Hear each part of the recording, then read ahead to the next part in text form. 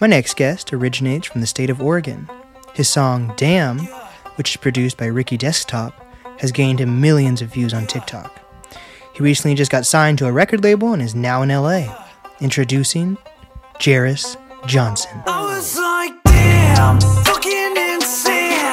She was like, baby, will you roll my hand? I was like, hey, will you come my way?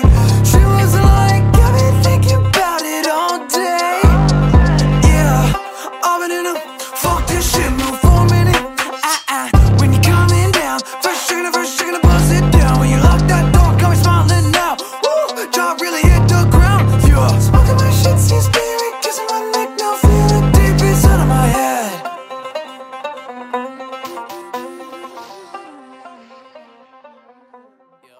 Welcome back to the podcast, everyone. Today I'm with a very special guest, the one and only Jairus Johnson. Yo! There we go. So before we get into your new single, Damn, let's go back and figure out how you actually started in music. Like, I understand, like, over a year ago, you started putting out cover songs and on YouTube. So how did that all come to be? Yeah, well, you know, I've had a longer story than that. We'll fucking go all the way back. Can I cuss? Hell yeah. Cussing a lot? For sure. Fuck. All right, cool. So, yeah, I basically started, well, let's take it way back. And my mom was a singer. My dad was a drummer. They met playing in bands and then had me. I'm an only child. And basically I kind of grew up not super like into music, you know, wasn't pursuing it like from a super young age or anything like that. But around like 12, 13, I was like, started getting interested in it, you know, and started playing drums. And I just realized I was really good at them immediately. Like I just understood, you know, it's like a language or something. It was just some kind of something in me that I just was good at immediately. And I was like, okay, maybe I should do this instead of fucking play basketball and play football and try to fucking be an athlete when I'm not any of those things. And of course, like that's what you do when you're younger. Like you get involved in sports or you know, do whatever. But when I was like 12 years old is when I picked up the drums and then kind of started just teaching myself that and with my dad's help a little bit, obviously, to get me started because he was a drummer. And then that went on to these rock band camps that I got signed up for. My parents put me in, and that was like my light bulb moment. I think I was like 13 or 14 when I did the first one. I think 13 actually. So I'd been playing drums for like a year at that point. Mm-hmm. And then signed up for these camps. And what they do is they like put you in bands with kids that are like of equal skill level to you. And then you learn 3 songs, like cover songs from a list that they have. And then you learn them all week and you perform them like on Friday in front of all the parents and like in front of everybody. And that first day at camp, I was just like, fuck, this is so fun. Like, this is just like all I want to do. And I realized like that I had fun practicing music when I never had fun practicing anything else. Like I never had fun practicing sports or practicing fucking homework or whatever, like anything like that. But I had fun just like practicing drums or like practicing music.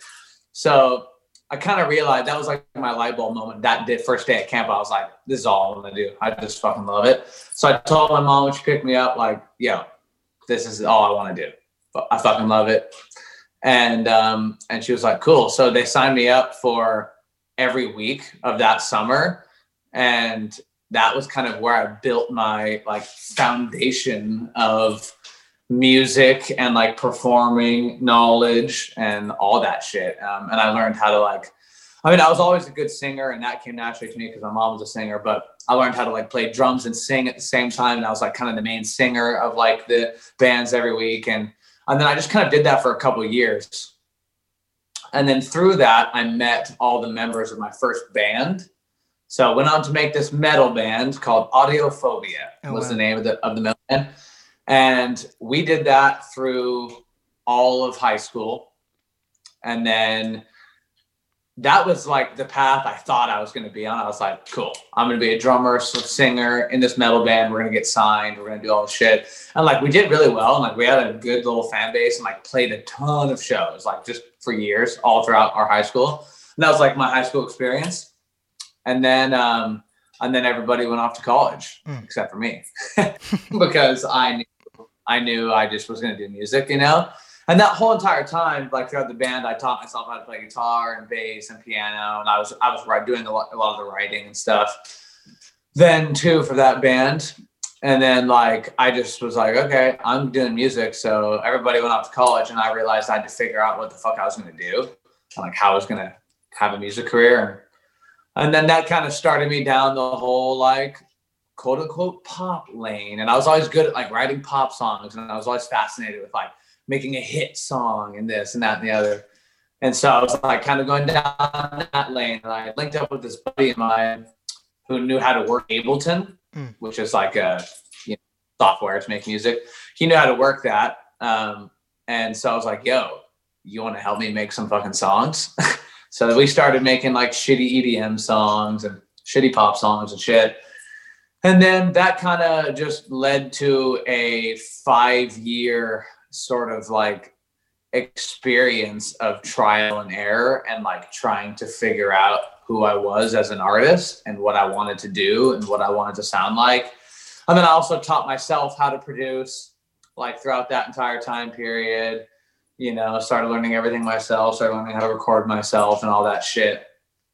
And then about like a year ago, I started figuring out the internet a little bit more, started going viral with a couple of the covers, and the Me and My Mom covers were like a couple of my like internet like things where I like kind of ran the rounds and like ended up getting a little bit like a base amount of followers like for my music, And I was putting out music that was, good, but it wasn't really like, I was never felt 100% like me, And then somewhere along the line this year, it just all clicked for whatever reason. It was just like the time, the hard work, the effort, whatever. It just like, I just realized exactly like who I actually was versus who I was like trying to be, And then I just started incorporating everything I loved from my childhood and like taking this like metal influence and like fucking up my voice a little bit and like just like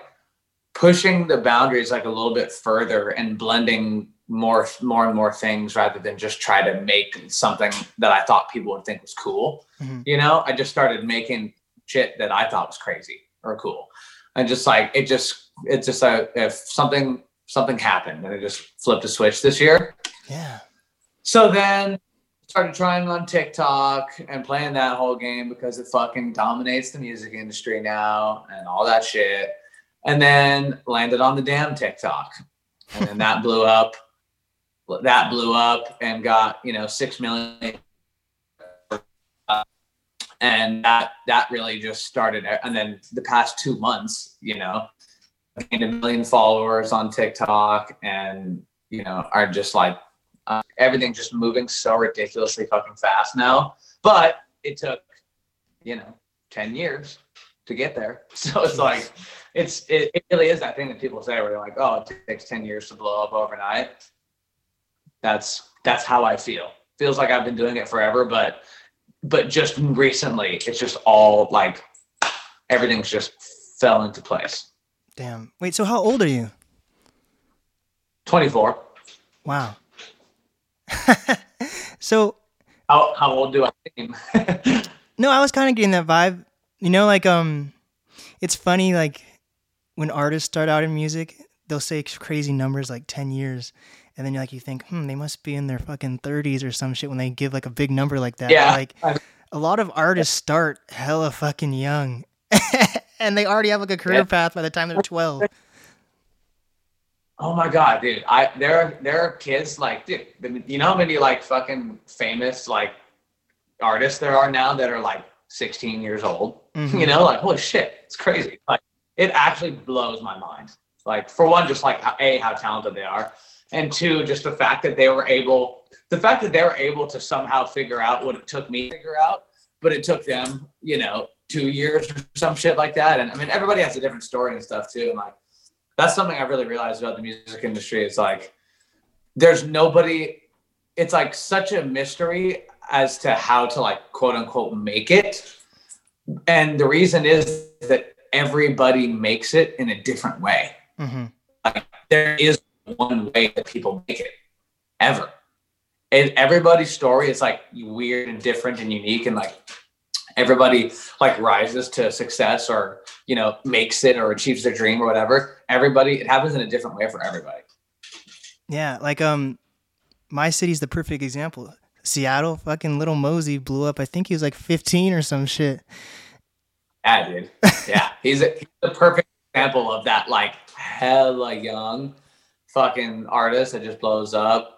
There's a million of them. Mm-hmm. And I remember when I was younger, like I'd always be jealous of them. Like, man, like why can't I? Like I feel like I should be able to be like that or do that, But like it's just not, like I just can't do it. I can't figure it out. And every year, like you get better at something and you look back at the last year and you're like, holy fuck, it's embarrassing how bad I was a year ago. Like, whether it's making music or a podcast or a painting or fucking anything, like if you're growing and like getting better, you're always going to look back at your old work, and be like, oh, that's like so much worse than what I'm doing now, at least in like the pretty key, like developmental stages of it, And I always thought when I was like 18, 19, that I was like ready. I was good. I was like really good. And like, why isn't anybody signing me? And why aren't I getting the attention?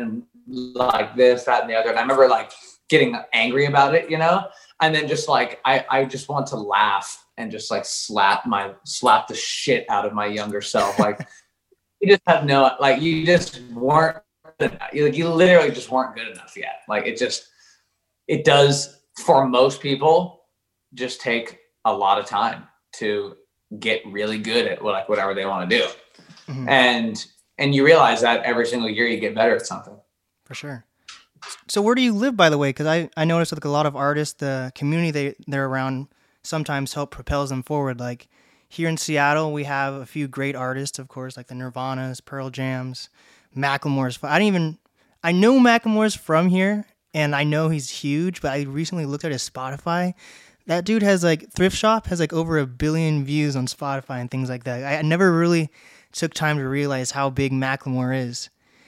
But like in Seattle, we don't really have a major music scene quite yet, and we're still building it up. But like if you're from like LA or something like that, it's easier to find the connection. So for you, where did you grow up?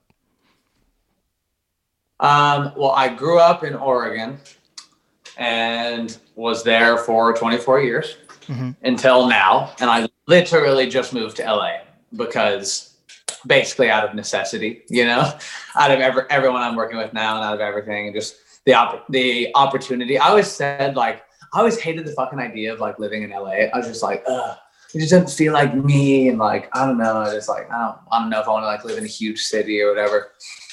But I always said, like, if the opportunity was there and like I had money or something, like I wasn't going to starve, I wasn't going to have to go get some shitty job I didn't like and just like try to grind it out. Like, I would go there. But for now, it's like, I'm playing the game. I'm like, I'm getting better. I'm like doing my thing in Oregon. Like, it's fine, And then once everything has happened over the past couple months, I had an opportunity to come here and get a place. And I actually kind of fucking love it. Like, everybody hates on LA, and like, I kind of did too, but like, damn, dude, fucking pretty fun, actually. Like, it's crazy. And something I noticed about living in LA now too, is that like, dude, making music feels different here. Like, you just feel like I guess just because of the energy or just like the history, of being in fucking Hollywood or something, just the vibe that's here. Just like, especially when you're like trying to make shit that's like pushing the boundaries and like, moving the like culture forward and this, that, and the other. And like, once you like start doing that, like just get involved in like the community here, there's just like this specialness about it. It feels like you're in a moment in history, or something. You're just creating something that could permeate here. And like, there's just like a vibe, there's just like something in the air, you know what I mean? Mm-hmm. And it just feels like, even when like if I'm just listening to music on Spotify driving around LA, like it feels different to listen to music here, because I don't know, it just does. Like I can't describe it any other way besides that it just does. That's crazy. So with the Oregon music scene, is it kind of niche like Seattle? Like I know there's a few artists in Oregon who've definitely made a pretty big name for themselves. I think there's one girl named like Winnie or Win, like the Wynnne or something like that. I know she's worked with quite a few artists. I have no idea. I actually, I mean, I think like quote unquote, the Oregon music scene doesn't really exist. I mean, as much as any other, I mean, like, I guess Portland has its own, like, you know, crazy thing or whatever, but I don't know. When I think of like a music scene, I guess, or whatever, I feel like it has to be just like in a pretty big like place, Mm-hmm. you know what I mean? And Oregon, I mean, every state or every country has a music scene, quote unquote, you know, or whatever. But like anything that's actually making like a huge impact or like churning out a bunch of like very famous artists or anything, like I've never heard of anybody like really coming to Oregon that's like done anything huge. So I don't know, whatever. That's kind of why I never played live like as Jairus ever, because I did that with my band for years. Like it was fun and I love it and I love playing live, but like I just kind of knew that like the internet is the only thing that mattered right now, you know, to like get everything started.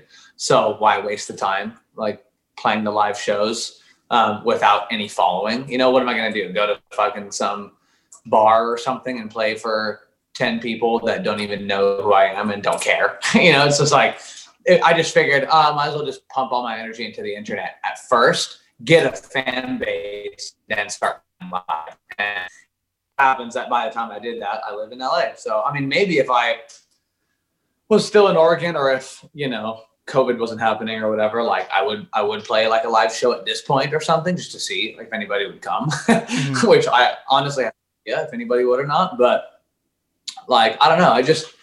The whole idea of a music scene is just so it's interesting. It's almost dated now because of the internet, social media, you know, because like the world is a music scene.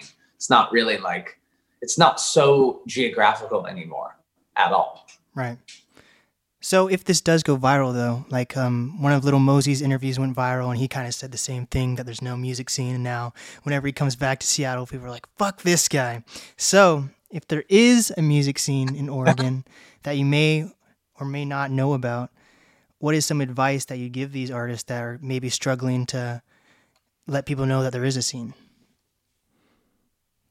You want my fucking honest advice is to go get fucking famous on TikTok. That's my fucking advice, bro. Like, it is people resist it a lot, like especially in the music industry and shit. Like everybody hates TikTok, quote unquote, but man, you have to realize like this is the biggest fucking app like ever in history, and people are using it every day to get what they want to get out there, whether that's their art or music or anything like that. So you would be very stupid not to use it and try your hardest at it, because it fucking changed my life, you know? And obviously there's another caveat to that, which is obviously like work on your fucking music, figure out what you want to do, figure out what you want to do differently than everybody else, what you want to sound like, have fun doing it, and like be, you know, it sounds cliche, but like be true to yourself and like just try to figure out what you want to make and make that. But once you've done that, and once you have like a music or an idea that you're proud of or that you're happy with or that you're excited about, use the fucking internet, man. Like use TikTok, use the tools, get creative, try to get out there and get attention, because that, like, you have to get fans somehow. And back in the day, it was go play live shows and put on a fucking great show and interact with people in person and,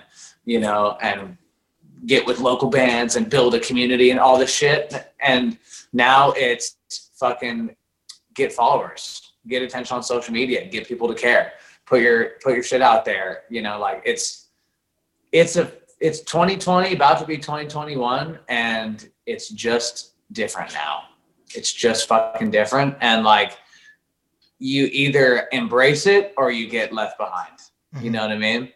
So my advice would just be to like fucking go for it, use the internet, use the tools, and like use it as an opportunity. Cause like TikTok, everyone talks about the algorithm on TikTok. You know, it is really good. It will put your shit in front of people even if you have 0 followers. And there's a chance, like somebody with 0 followers and 0 anything, if you put up a good TikTok or a good whatever, a good cover, a good song, a good anything, there is a real chance it could go viral even if you have 0 followers, 0 following.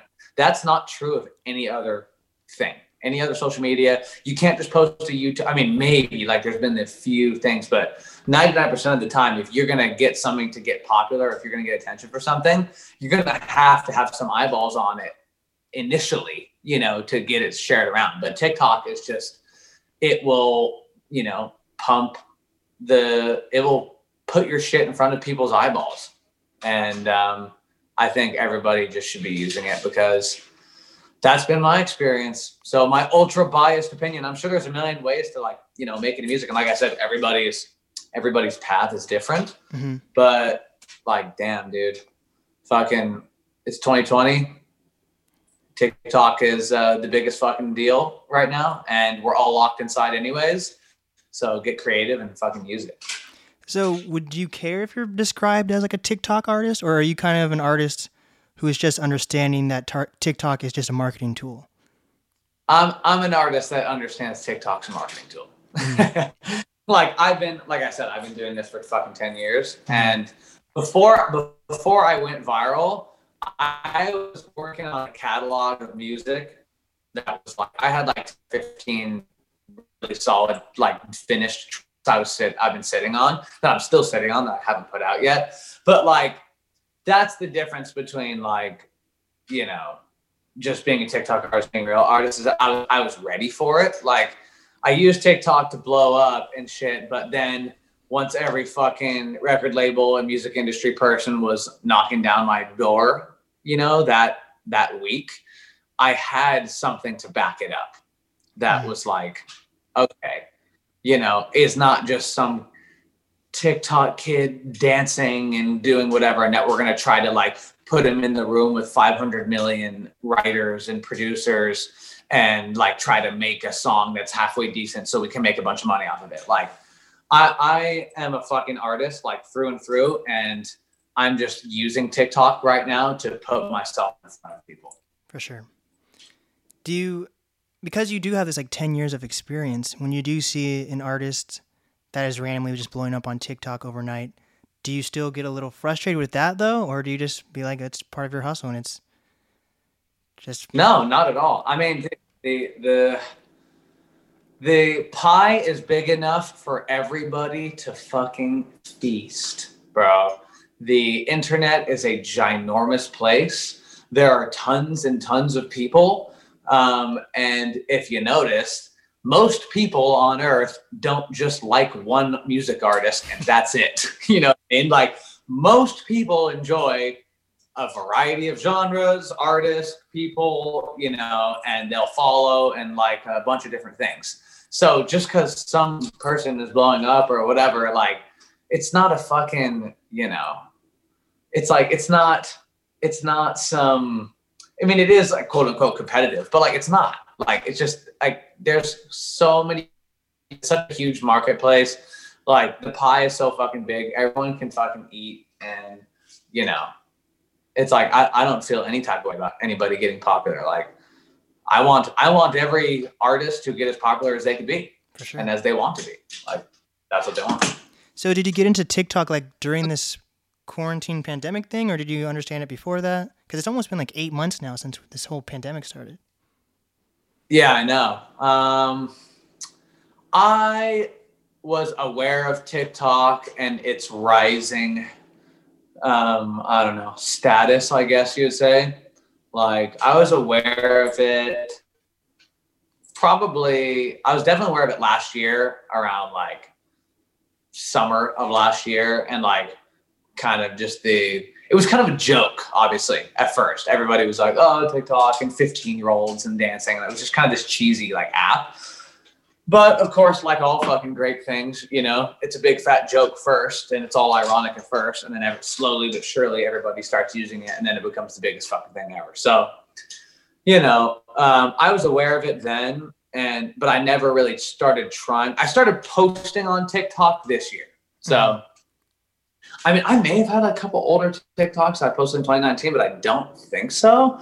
I feel like I remember majority of like my posts have been this year, and I think this year has been the year that like it kind of got on 99% of people's radars. You know what I mean?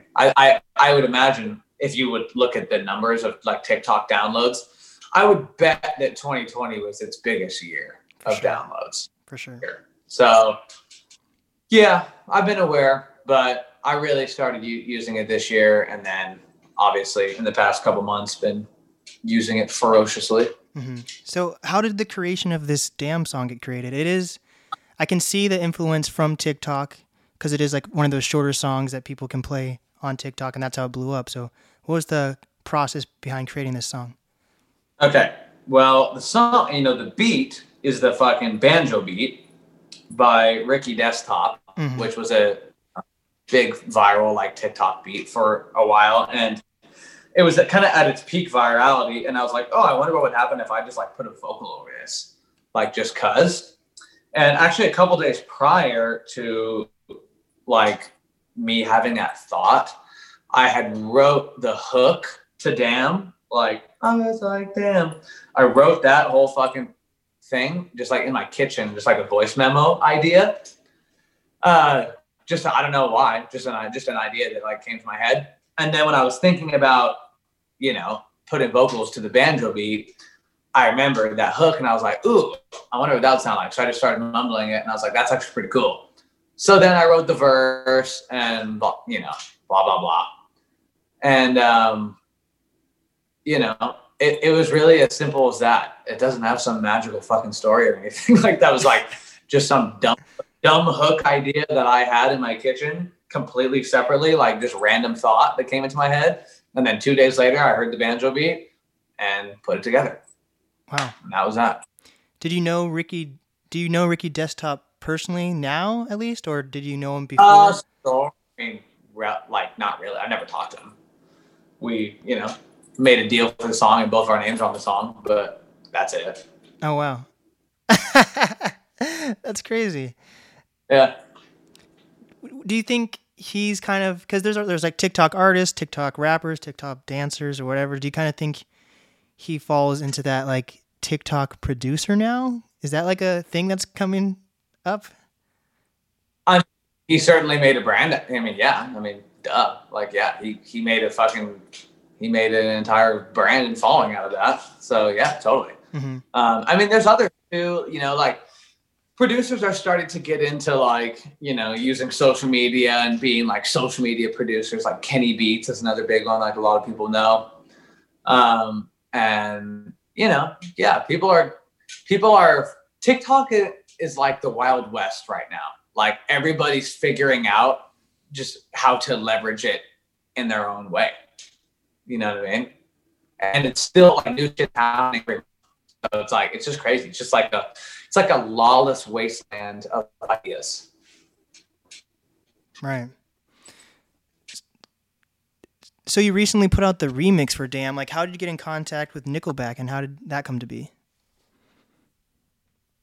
So I fucking like one of them being comment. Like, it's funny when you go viral and like you blow up or quote unquote get famous, you realize quickly who everybody thinks that you look like and remind them of.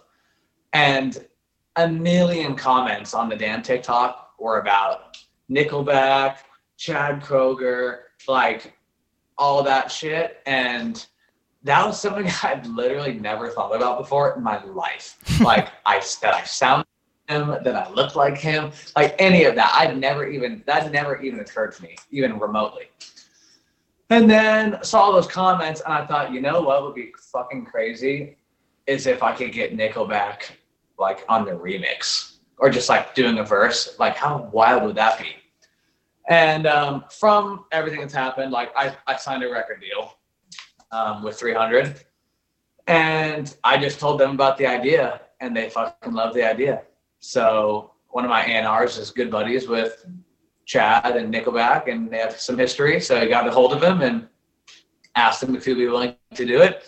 And he loved the song and was like totally down to do it. So it just kind of came, it was just born. Honestly, it was born of everybody on TikTok fucking commenting and like, you know, like, yeah, it's like, that stuff, that is like the coolest thing about it, in my opinion. It's just like that's a sense of community. You know what I mean? Like you talk about scenes or communities or whatever.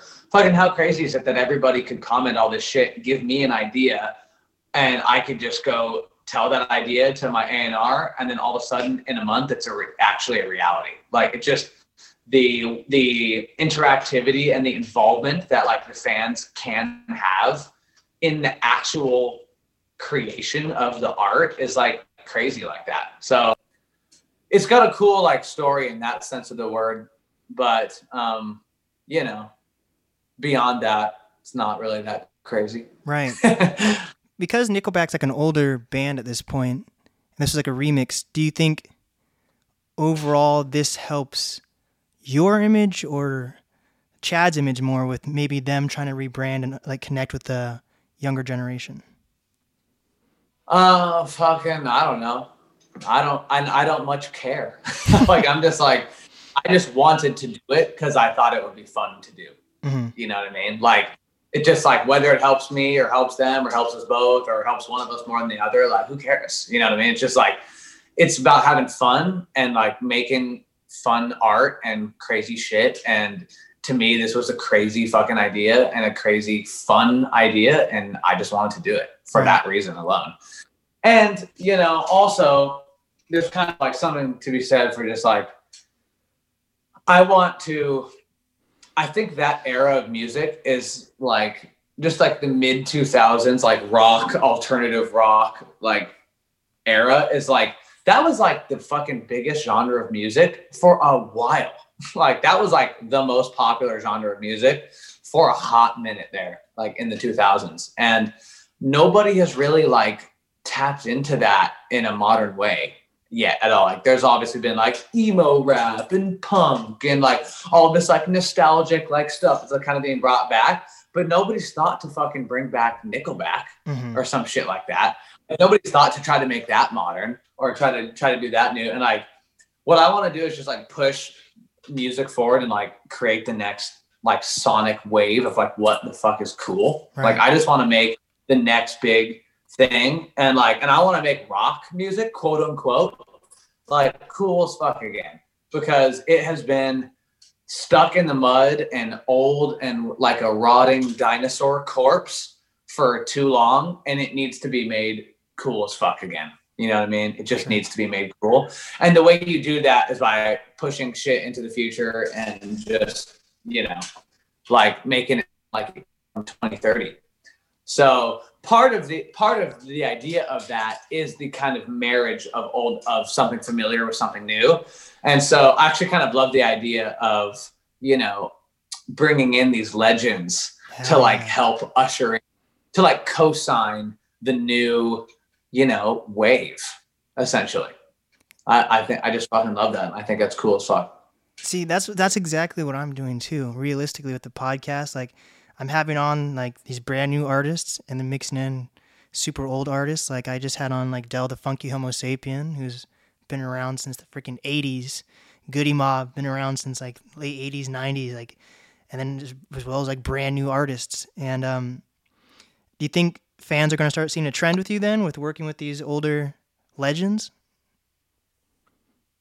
Like with me, you mean? Or just people? With you. Well, you know, Yeah, well, I mean, I've got so this whole Papa Roach thing. I don't know. Are you familiar with what's going on with that? Mm-mm. You know about that? Okay. So basically, I posted on my TikTok, like a sort of remake of Last Resort. And I kind of made it my own and like redid the whole beat, put my own verse to it, just like kind of did my thing all over it. And it went viral, and Papa Roach ended up hearing it. Wow. And invited me to the studio to come fucking hang out with them. So I hung out with them, and then we started messing around with the idea of like, what if we made this a full thing? Because obviously millions of people want the full track. So what if we brought in, the band and kind of redid it from the ground up using, your TikTok as a starting, point for it. And then we'll just kind of make it the full thing. We'll have Jacoby sing the hook, who's the singer of Papa Roach. Jacoby will have him recut the hook with the new verses, all this new shit. So we started messing around with it. And that night I posted a video on social media about like the new fucking Last Resort. Like, we're on our 2021 shit, baby. And fucking, it just blew up. It was me and the singer, Jacoby, just kind of running around the studio performing, and it got like 4 million hits. We got a bunch of press, and like it just fucking went crazy. So now we're releasing. We ended up coming together, finishing the track, making the full thing, and now we're releasing like Last Resort for a whole new generation, essentially, with a whole new sound. Together, me and Papa Roach, we're doing a music video for it this month, and I think it's coming out in January. I don't know if I was supposed to say that or not, but I just did. So there you go. Wow. But yeah, aiming for the January release, and I just think that's a really special thing, and I think it's a crazy idea. Just the idea that we can take a band who had their like biggest hit, ever from 20 years ago, and go and actually remake it, like not even just a cover song, but like remake it with new parts, new verses, new production for a new era with a new artist. I just think that's like the coolest shit ever. And everybody's just been flipping out about it. Like everybody on my team, everybody on their team, the label, like everybody has just been like going nuts over this song because it's just special. That's hella exciting. It's just, it's a crazy idea, and it's special. And so to answer your question, yes, like I love the idea of continuing to just like push this culture forward by honoring where it's come from, and then taking it and running with it into the 2020s and making it something new. For sure. So at the beginning of the interview, you're kind of talking about like how you have like humble beginnings, and that learning about authenticity was like important to you. So now that you do have this record deal, you're getting all these views on TikTok, how do you make sure that, if it's even like important to you, that you don't kind of end up like a Post Malone, where he starts out with like no tattoos or anything. Now he's completely covered with tattoos. People still love his music, but they kind of think he's like sold out. Do you have a plan to have like a conscious effort of staying true to yourself throughout this industry? Well, yeah. Like I want to try to say this without sounding like a cocky motherfucker, but I am not like other artists. And I have such a crazy vision for what I want my music to sound like, at least in this first phase. Mm-hmm. And that's what it's going to sound like, to create it from the ground up. And I already have been creating it. But and if I want to change something later, anything I do is always going to be a product of whatever the fuck I want to do as an artist. So if later on down the road, it's something different than what I'm doing now, then just know that is genuinely what I wanted to make.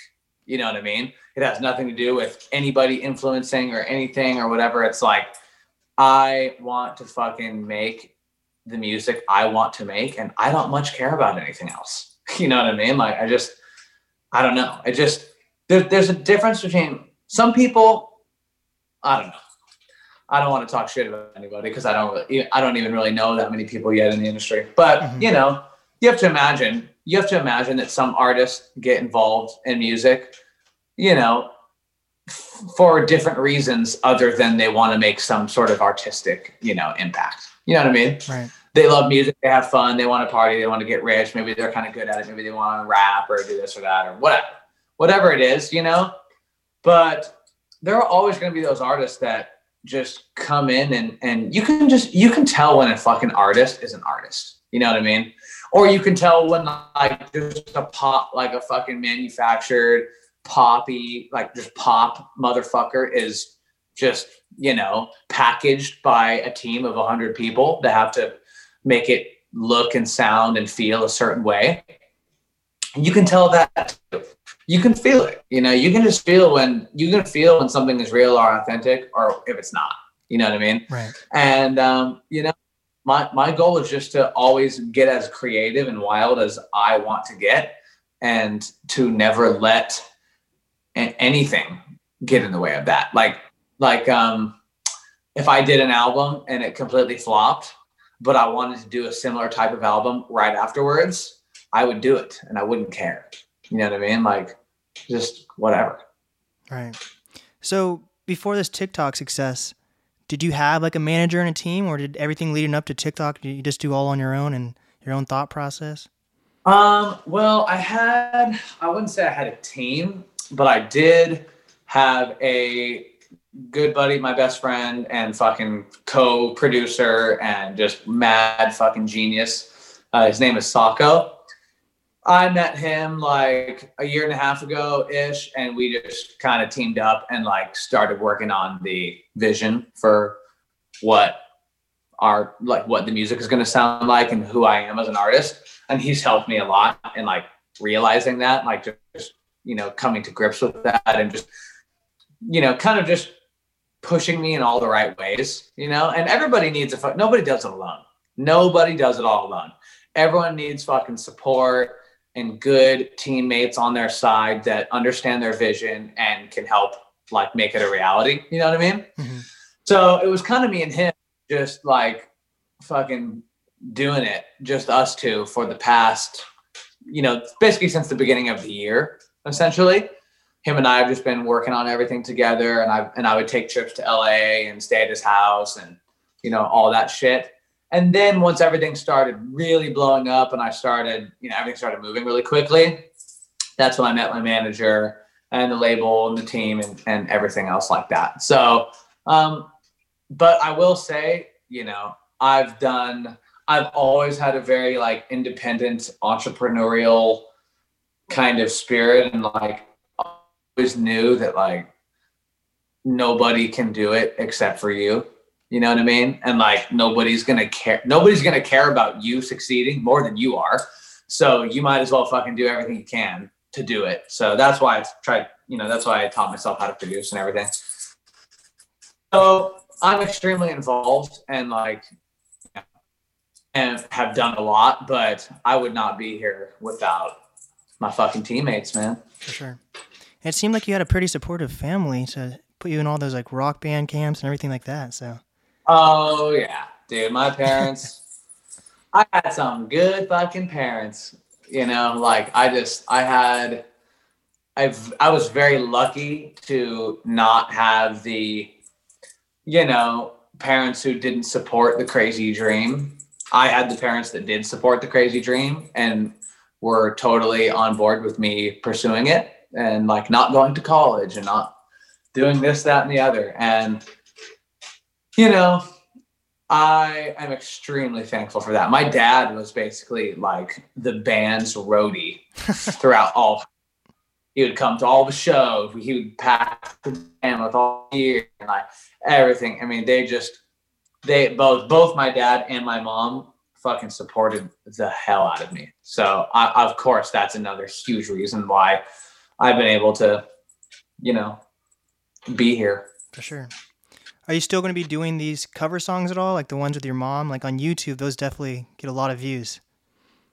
Yeah, I don't know if I'm gonna do any more. I mean, I don't, I don't live in the same place as my mom anymore. So sure. like, it's not as, I can't get in the same room with her as easily as I could have before.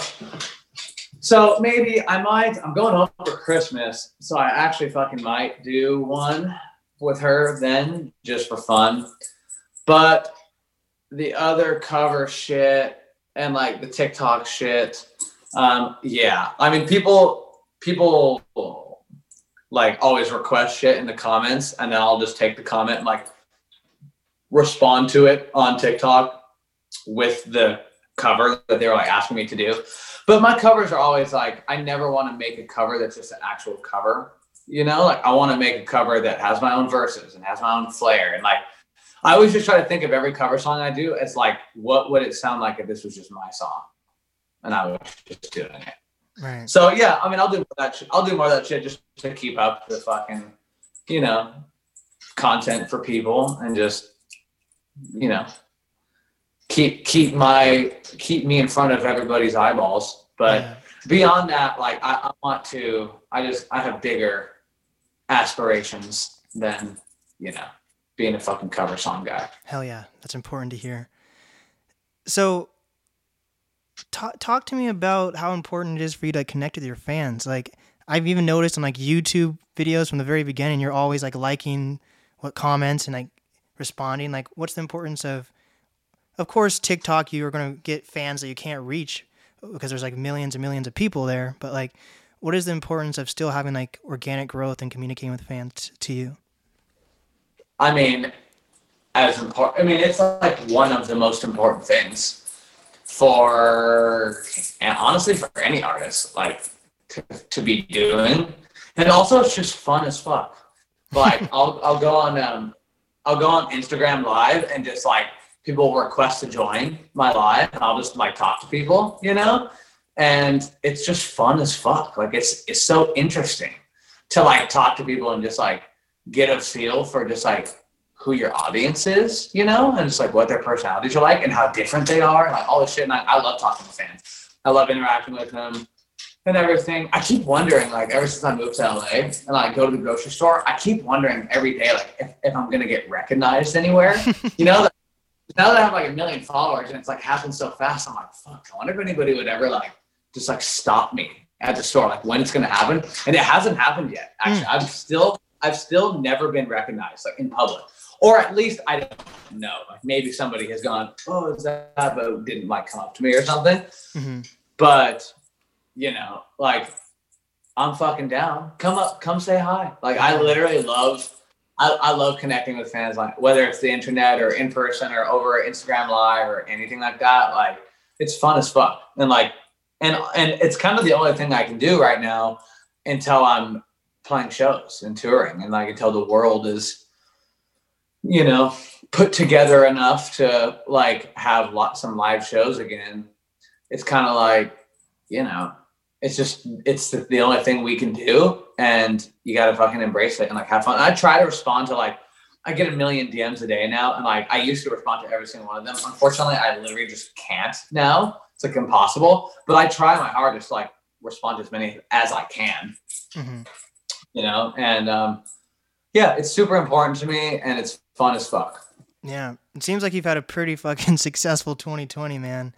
Like I know artists who are just fucking struggling, but it seems like you've made the most out of it. It's crazy. It's like, it's one of those years that like either it was the worst year in your life or the best year of your life. I feel like everybody I know has that type story where it's like, fuck, this year has just, everything's come crashing down on me this year. Or this was the year that everything, like you got rich or you did this or this fucking happened and you got, it's like, it's either the year that everything went extremely well for you and like, it's like the best year of your life or the worst year of your life. I feel like everybody falls into one of those categories right now. Right.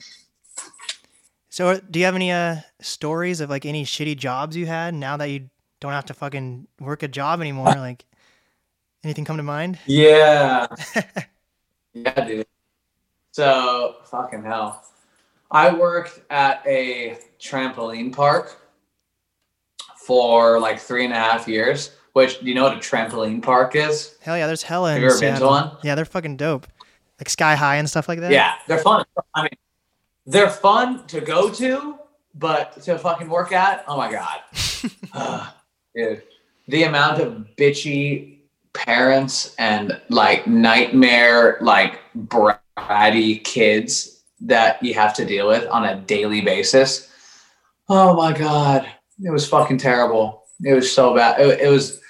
It was like, I remember I felt this like, I actually really liked the job for like the first year or something like that. And I kind of rose the ranks and like became a shift lead, and and I was good at it and I cared. Like, I wanted to do a good job. But at the time I was like a year and a half or like 2 years into it, I remember I would feel like people would come in a lot. We would get like a rush of people coming in, and I'd feel actual like, I would like hate them. Yeah. I'd be like, go away. Like, what are you doing, dude? Like, it's not that fun. It's really not. And like, oh, I knew I needed to quit once I started getting emotional about people like coming in and like just using the business, which, fuck me, right? They're paying my bills. But like, I grew to very much dislike it a lot. Yeah. And also because when you're the type of person, when you have like, your dreams, and like all I wanted to do was make music and pursue that, but I was having to spend 40 hours a week at this shitty fucking job that I hated, like it makes the job worse. If you are the type of person that just like, I'm just gonna like try to have a job or whatever, and like that's fine, then go for it. But like, man, I just knew I had such a internal fire to like create something else, and I just needed more time to put into it than what I was being able to with having to work a fucking full-time job and not kill myself. Obviously I could have like worked day and night, like I could have never slept or something, but like obviously then I would literally fucking go nuts. So yeah, I really hated it like towards the end, and it was shitty.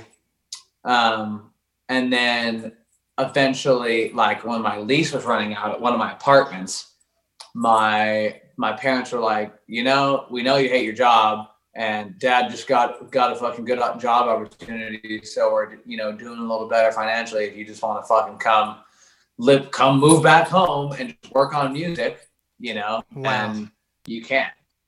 So that's what the fuck I did. I know, not exactly a Mr. Rich's story or anything like that, but fucking hell, if it wasn't for that like year and a half that I was able to like go home and just like focus on music, like literally all I thought about, all I did every day, guarantee I would not be here. Right. So that's crazy. Super thankful for that, and was so happy to quit that goddamn job, dude. Mm-hmm. I hated that, and I was like, I remember just being like so. Like, I remember feeling like life was perfect. I was like, dude, life is so perfect right now. It's like, even though I wasn't even like successful, or I was poor, like I wasn't making any money from music or anything. It was still like just so much better than wasting away at a terrible job that you don't like when you know what you really want to do. Yeah, for sure. But yeah, I have a similar story. I worked at Starbucks, which is like fucking created in Seattle, so there's fucking Starbucks in every single corner. That's the quintessential Seattle job, is Starbucks. Yeah, and I worked at this drive-through Starbucks, and I'm not a morning person, but if I don't have to get up early, I prefer not to. But if I have to, I'll do it. So I had a shift where I'd have to wake up at like 6. My job started at Starbucks at like 7. And I did that for a few months at Starbucks, and it was like a drive-through Starbucks. It was the exact same people in line every single day, with the exact same order, without like, there was never one person out of line. It was the exact same people, and it was a fucking cycle. And I was like, what the fuck is going on? I'm tired. I'm still waking up. Is this a dream? It was a fucking cycle over and over and over again. I was like, fuck this. I'm out of here. It's just like when you're a creative, like Yeah, dude. you don't want to be doing something meaningless when you could be doing something else that's productive for your hopeful career. So is that when you started the podcast? So I actually was lucky enough to go to a high school that had a radio station. So I was part of their radio program, and I had a school project where I was supposed to interview one of my idols. So I interviewed 2 radio hosts in the Seattle area that I like admired from elementary school through high school. And I interviewed them, and the next thing I know, the station offered me a job, and I started working at the radio station. And I was like, oh shit, when am I going to become the next on-air mic? And they're like, oh buddy, you need a long time till then. You know how old these mics are? These guys are usually like in their 30s and 40s. You're 18. You have a long way to go. So I created the podcast as like a resume builder, realistically, because I knew that school wasn't really for me either. Because first of all, there's no radio program in Washington, so I'd have to, if I wanted to really save up money and then go to out of state, it still would have been just like not worth it. I would have had to get an AA at a community college and then transfer out of state just to get like a radio degree that may or may not help me when, like you said, you can just blow up online at this point. So like over the past year, I've done over 100 interviews versus just like going to college to learn exactly what I've learned on my own through like YouTube or other podcasters, artists. Amazing. Yeah, dude. Real life experience. It's fucking it's like the old fashioned way of learning. Actually trying shit and doing shit and, you know, putting your neck on the line and like just going for things and learning along the way. Like it's like the obvious solution that's in front of all of our faces, but we just like aren't aware of it. You know, everybody's so fucking in the system, you know, just like do this, do that, whatever. Everybody's so in the fucking system, but like, dude, it's so obvious to just like, dude, just go do shit. Just go do shit. Like go out there in real life, in the real world and try shit and take risks and you will learn. Like that is what learning is. Mm-hmm. So do you have any advice for people that are like trying to build up like their YouTube channels, Instagrams? Because like it seems like you've done a pretty good job even before TikTok of getting the views. Yeah. I mean, something that I've learned about social media in general is that they all feed off of each other. So if I have something that pops off on Twitter, then I will get some more Instagram followers. If I have something that pops off on YouTube, I'll get more Twitter and Instagram followers. If I have something that pops off on TikTok, I'll get more Instagram followers. If I have something that pops off on YouTube, I'll get more TikTok followers. You know, it's like they're all connected in some way. If you have a name that's connected, and if you have all your links there and shit, obviously. But, you know, like the first cover I ever did that went viral was the Me and My Mom cover of Tatiana. That one went viral on Twitter first. Like it was a Twitter thing for the main part of it. And then I posted on YouTube and it bled on into YouTube and kind of slowly grew there, which helped me get some more subscribers. So then the next time I would post a cover, you know, it's like you just need to build up the momentum. Cause like it's like if I have a viral video idea, but I have 0 followers and I post it, it could go viral. But if I have a viral video idea and I have 1 million followers, it's probably going to go viral because like you have that initial base of virality to it already. You know what I mean? You have that initial thing. And so you just have to like keep trying and like keep going and just like, you know, just keep building up the momentum because every little thing helps, you know, like every subscriber, every follower, everything helps. Like it's, you know, I still don't even have, what do I have? Like almost 30,000 Instagram followers. Like that's not even very much at all compared to like not most people, you know what I mean?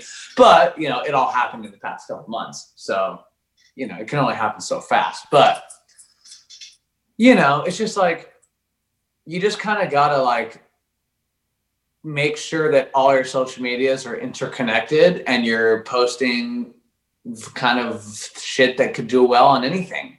Post a tweet that could go viral. Post a really good YouTube video that could do something. post a good Instagram post that could get shared, post a good TikTok, do this. And then once they start all interconnecting and you start building up these little fan bases on every platform, then they'll just all start growing even more and bouncing off of each other. And, it just becomes easier and easier to build it that way. So, it's not really that. It's like, there's no secret to it. You know what I mean? It's just like post good shit, build momentum, get followers. It's just, I don't know. Right. It's like just like that. So with like these record deals and businesses reaching out to you, is it literally just like once you get a platform, they literally just randomly call you? Like how did it happen that you Listen, I'll tell you. Shit was crazy. So the damn TikTok went viral, and then like 2 or 3 weeks later, I dropped the full song. So the damn TikTok went viral, and then I kept posting a bunch more like TikToks and just kept increasing my followers, and I went from like nothing to like 500,000, 600,000 followers or something like that in that first like month. And then the day, it's like everybody, it's like that put all of the labels and businesses and shit like on alert or something. Like, oh, who's Jarris Johnson? Okay, we know about him. Let's keep an eye on him. And then the day I dropped Damn, the fucking first release day, we got like 16 fucking record labels hit me up. Wow. In one, dude. It's like everybody was watching and waiting to see if I would do anything real, And then the day I dropped the real song and they could hear the full thing or whatever, it was like, oh shit. And they all fucking came knocking on the door. Wow. And it's just, I don't know. And I assume that's like pretty normal, to be honest. Like if you're a social media person that's like rising, because like the only way to discover people now is from the internet, really, or like your friend telling you about an artist or something. But even that's like, oh, your friend's sending you a link to a music video or like just like social media and the internet is how we discover shit. It's how we discover music. It's how we discover artists. And so naturally, if you get popular on social media for any reason, you'll have all kinds of people looking at you and finding you. And who knows what they could do for you? Who knows what you could do for them? Who knows how you could team up? Who knows this? Like, you never know. So it's just like, the internet is, and I say this almost unfortunately, but like the internet is where we live our lives in a lot of ways. And so in the same way that 30 years ago, you had to go fucking build a fan base and get CD fucking out the trunk. Yeah, dude, you had to get followers in real life, you have to do it now on the internet. You fucking have to, if you're going to make it. Because you got to remember too, like I'm sure there are the occasional people who are just so fucking talented that have no social media presence or whatever. They just happen to meet somebody right and get the right opportunity and they get to develop it kind of with the thing from the ground up. But 99% of the time, labels or people or the industry wants to see that people are succeeding on their own first, because that's like a proof of concept. It's like, oh, he's got something that people like, he's already winning completely independently. You know what I mean? And even being an independent artist is like a fucking huge like thing for a lot of people now that is like increasingly becoming more and more possible to be awesome. Just like being a completely independent artist. It's like a lot of hard work and it's a lot less money usually at first, but people are doing some pretty incredible shit with that kind of thing now too. So there's a million ways to slice it. But the one thing that's consistent across all of it, 99% of the time, is building up that fucking internet shit, man. It's the 2020s. Yeah. Just how life is. For sure. So I like to think of interviews as like timestamps, whether it's me looking back at my interviews or my guests looking back at their interviews or fans looking back at their interviews. So with all this newfound success, if you're going to watch this again in like a year, what would you want to tell your future self? That's a good question. I would tell my future self to fucking make sure that you're still having fun. Because, like, dude, the past 2 months have been the most fun time period of my entire life by far. Like, the most adventurous, the most fun, the craziest, like, all that shit. But there's been the occasional moment of, like, just taking it like, I'll just find myself taking it too seriously or something. You know what I mean? Or, like, oh, I just have to be, like, successful, or I have to go viral, or I have to do this or whatever. And, like, at the end of the day, man, just, like, who cares, dude? Like, life is just about really having fun, and, like, obviously being successful and, like, making a name for yourself and, like, making an impact is fun, but, like, make sure you're just still fucking having fun, like, playing music. That was the whole reason that I decided to go with music over anything else, because I had fun doing it, you know, and I didn't have fun doing other things. Right. It was work. This I just have fun doing. So just fucking make sure you're still having fun and not taking anything too seriously, Jairus. Okay? Hell yeah. So what is the easiest way for fans to reach out to you? Fucking, well, honestly, right now it's probably like Instagram. Go follow my Instagram, Jairus Johnson. I mean, all my social media is my name, except for Twitter. Twitter is Kill Jairus J. But TikTok, Jairus Johnson. Instagram, Jairus Johnson. But TikTok, you can't really DM me or anything like that. Instagram, you can. So fucking DM me on Instagram, follow me there, subscribe on YouTube, you know, just fucking all the social media. But if you're trying to talk to your boy, you know, do the whole Instagram thing. Comment. I try to read every comment and at least like them, you know, or whatever. And I get a lot of, like, interaction from Instagram mainly, you know, and, you know, who knows? I'm thinking about starting, like, a Discord and shit too, like, and, like, you know, maybe Twitch and stuff too. So I'm like, I'm wrestling around with the idea of some other more interactive, like, platforms too. But for now, fucking Instagram. Hell yeah. And yeah, Jairus, just always remember to evolve. Evolving and growth is so important. It's just, it's what. Yeah, dude. It's the main thing. Well, right back at you, bro. Hell yeah. Keep it going. Well, this is the NAS podcast with Jairus Johnson. Hell yeah.